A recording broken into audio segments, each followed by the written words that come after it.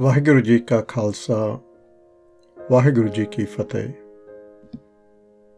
This is Bhupender Singh with a podcast titled Amrit Vela.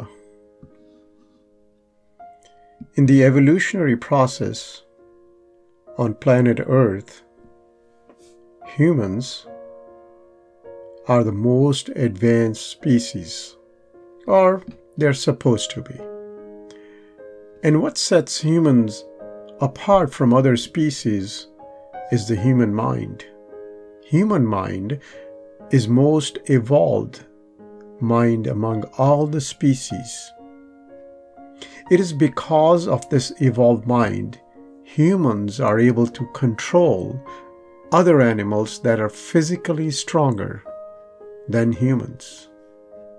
Example is lions and elephants are physically stronger than humans, yet humans, due to their evolved minds, are able to control these animals.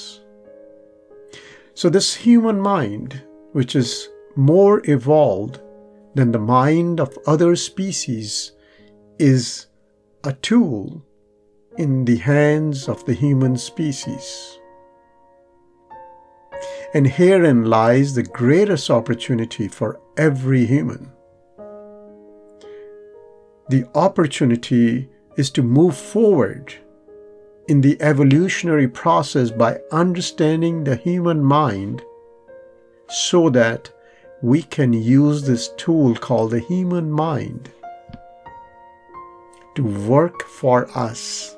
Otherwise, the human mind or our mind tends to work against us. Bande khoj dil har roj na fir pareshan mahe. When a human uses their mind without understanding the mind tends to work against the humans. So this evolved mind can work against a human. Means there's an opportunity for evolution here. When the mind works against the human, here are some of the symptoms. Inner turmoil and discomfort is created within us. And this discomfort and inner turmoil appears as anxiety, stress, and fear. And these are the products of the mind working against us. And when this mind works for us, then the same mind produces peace, joy, and bliss.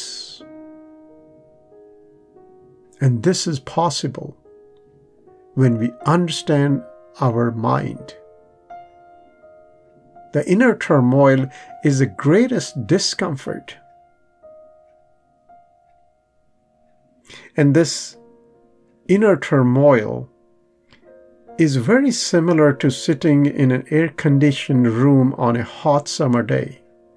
So this air-conditioned room is symbolic of having all the comforts of this world: money, wealth, power, respect, and so on and so on. So this inner turmoil is the greatest discomfort, and as I said, is similar to sitting in an air-conditioned room having all the worldly things. But sitting in this air-conditioned room on a hot summer day and holding a piece of burning coal in your hand. And then wonder why the cool air is not comforting. Having all the good things of this world and still feeling the discomfort within. That mind working against us is the burning piece of coal. Guru Amar Das Ji on Ang 570 of Shri Guru Granth Sahib states, Antar Kuta Amrit Parya Shabde Kard Piye Panhari. Within us is a well of Amrit, and through the Shabad, through the Gyan, the Panhari drinks this Amrit. Let us understand this.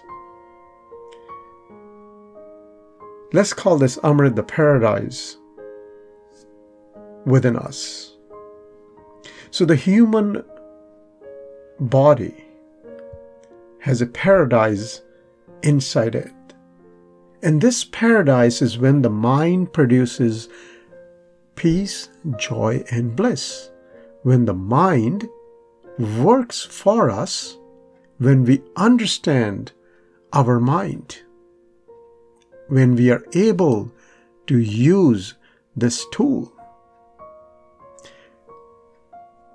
When a mind or a human mind produces anxiety, stress, and fear, let us call it the lost paradise.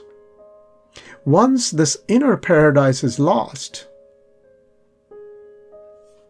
a human starts looking for paradise outside of themselves and seeks the peace, joy, and bliss outside, whereas Guruji is saying, Antar Kuta Amrit Parya. And this lost paradise seems further away when a human starts believing that others are responsible for my inner turmoil and expect others to fix it for them. Or sometimes we try to fix others so we can feel the comfort within us. This is a wrong direction. This is when we don't understand our own mind. This is a wrong direction in which most humans are moving due to lack of understanding of their own mind. What happens inside a human is responsibility of that individual. And taking responsibility of what is happening inside is the first steps towards finding that lost paradise. The science of understanding is Gurbani. It provides the direction. And the direction is very clear. Antar Kuta Amrita Parya Shabde Kard, through the Guru, through the Gyan, Piye Panhari. Here is a second example of how the mind is working against us. Mind is amazingly sly and tricks a human through words to remain separated from its roots, aka God. And in reality, there is no separation. But the mind believes there is a separation, and when we listen to this mind, when we don't understand this mind that is working against us, the illusion becomes our reality. God is the omnipresent creator that has manifested itself as the creation, as the physical world, as the impermanence. And to understand the relationship between the Creator and the creation, I'm going to use this example, this metaphor of the wave and the ocean. Creation is like the waves on the surface of the ocean. And this statement defines the relationship between the Creator and the creation. If you really look, the waves are never separated from the ocean. And in fact, the waves are nothing but the ocean that has manifested itself as the waves. Where is the separation? And further, the waves are transient, impermanent. They rise and they fall. But the essence of the waves, which is the water, remains when the wave ceases to exist. And the essence of the ocean is also water. So the essence of the Creator and creation is water. And the water always remains. It means the essence of the wave and the water is the same, and both have been there forever. That is why Sab Gobind hai, Gobind bin nahi koi. But when we don't understand our mind, means when we listen to our mind, it has created an illusion that there is a separation. Then this Bani, the Pankti that I just recited, Sab Gobind hai, becomes untrue, which is not the case. Gurbani is the Kaswati. If you want to understand your mind, if you want to tame your mind, you need the Guru. You need the Bani. So this means the creation, in this case humans, when we know our essence, we come to the understanding we are Amrit, immortal. And once a human comes to this realization, why would a human ever want to lose the understanding that I am an immortal being? I am Amrit. Why would a human ever leave the paradise of this peace, joy, and bliss, which comes from realizing the true nature of existence?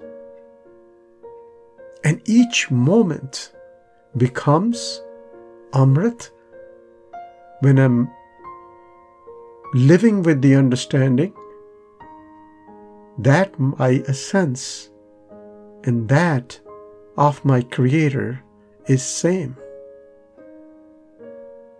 Therefore, each moment is Amrit Vela for the one who has realized their essence.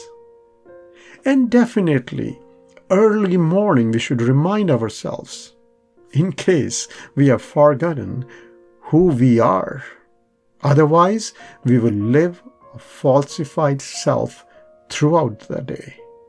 Means the mind is not working for us. This falsified self, which I will elaborate very briefly in this podcast, the falsified self is actually the paradise lost. The falsified self is identification with impermanence. The impermanence is the human body, the human mind, and all the possessions of this world.